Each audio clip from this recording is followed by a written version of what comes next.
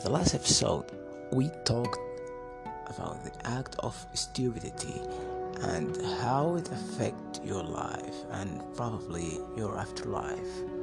What we are going to talk about here is very similar. We are going to talk about things that we don't appreciate enough in our life because we think, and I know we don't think, but we think it's supposed to be there.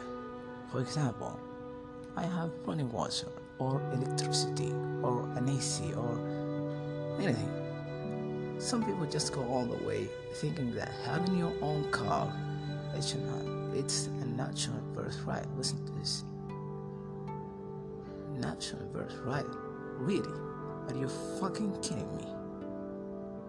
That's not me. That's your grandfather riding a horse for 10 straight hours.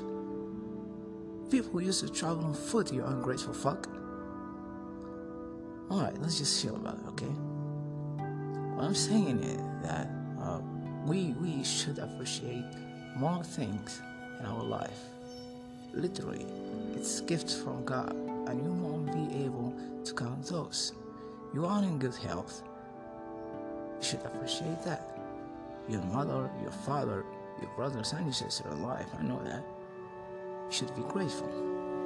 You have never been involved in a war. Like your coward ass could be ever in a war.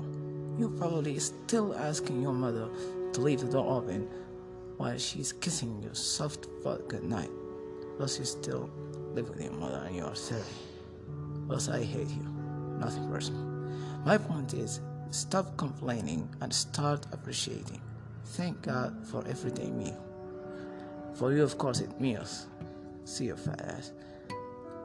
Thank Him for shelter, for safety, for mind peace.